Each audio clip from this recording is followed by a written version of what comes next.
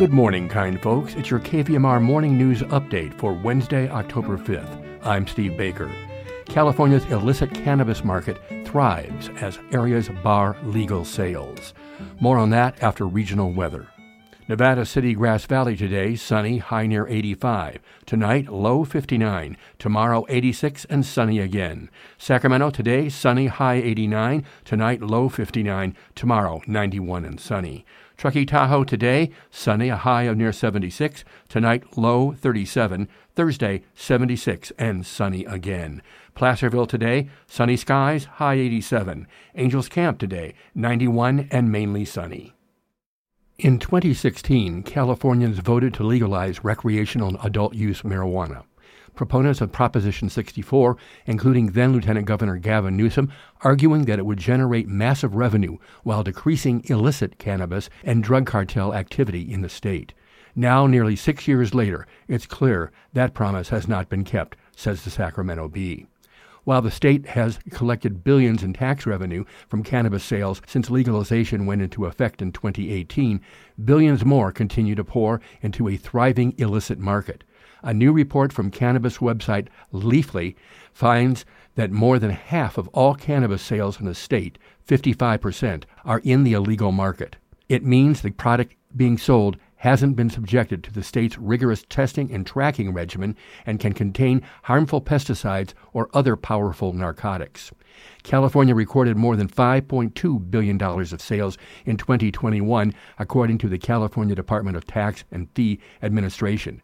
According to Leafly's analysis, that means more than $11.5 billion worth of cannabis was actually sold in the state, with the majority of that money going to drug cartels and dealers.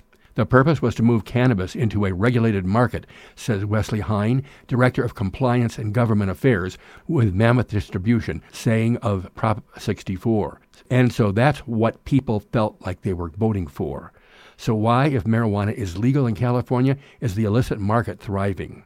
Leafly found that states like California that allow municipalities to open out of cannabis sales saw an increase in illicit commerce. States without the opt-out did not. The irony of local control is you have no control, says Sean Kiernan of the Weed for Warriors Project, a group that advocates for veterans' use of medical marijuana. By that, Kiernan means that when local governments opt out of allowing legal sales, which can be taxed and regulated, they are simply opening the door to illicit commerce.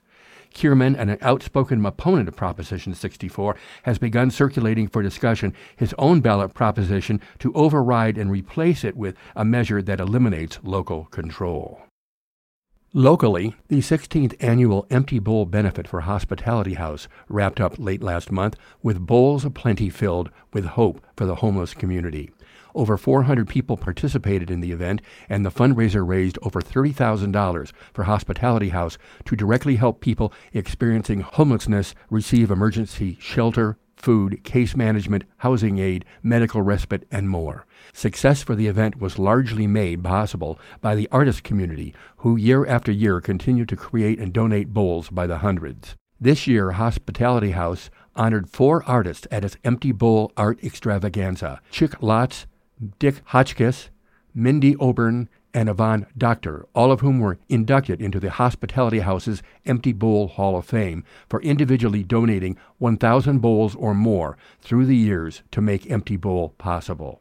As a homeless and housing services provider, we often see people at the lowest point in their lives, Hospitality House Executive Director Nancy Baglietto said. Supporting Empty Bowl lets our guests know the community is backing them on their journey back to housing. Well, if you consider yourself a foodie, the Sacramento Bee says Sacramento is one of the best places for you to be, according to a new study.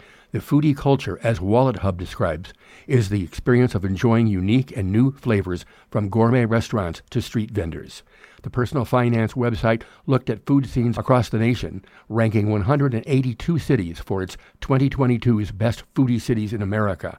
Using a weighted ranking, Wallet Hub looks at affordability, including groceries, high-end restaurants, and meal costs, and the diversity, accessibility, and quality of food options. This includes restaurants per capita, access to healthy foods, and grocery stores per capita. Sacramento landed at number 6 as one of the top foodie cities in the country.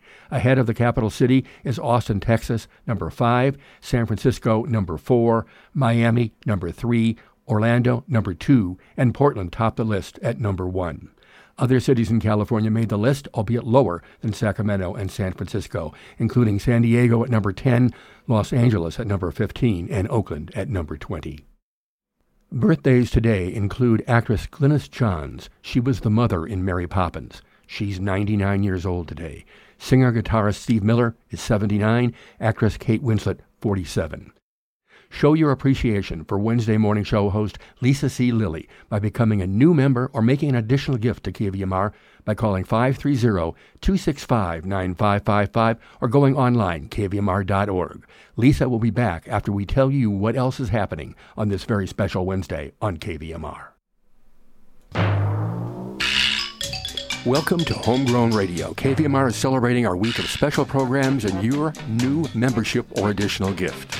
What a Wednesday this week. After Lisa C. Lilly's always entertaining morning show, it's a special R-Town at 10 a.m. Peter Blatchley's guest is Mick Fleetwood of Fleetwood Mac. Noon is the captivating musical tastes of April Miranda. Then at 2, it's an over-the-top, no-holds-barred battle of the bands as American artists take on the British invasion. The jukebox is loaded with garage and punk bands, so join John Rumsey and Michael Young Wednesday 2 to 4. And the music of birthday boys Jackson Browne and John Lennon fills and thrills the Wednesday Music Magazine at 4 with 2 of our homegrown radio favorites, Connie Cole and Jenny Michael. It's all homegrown radio, and it's yours for supporting KVMR Community Radio, kvmr.org, or by calling 530-265-9555 during the day.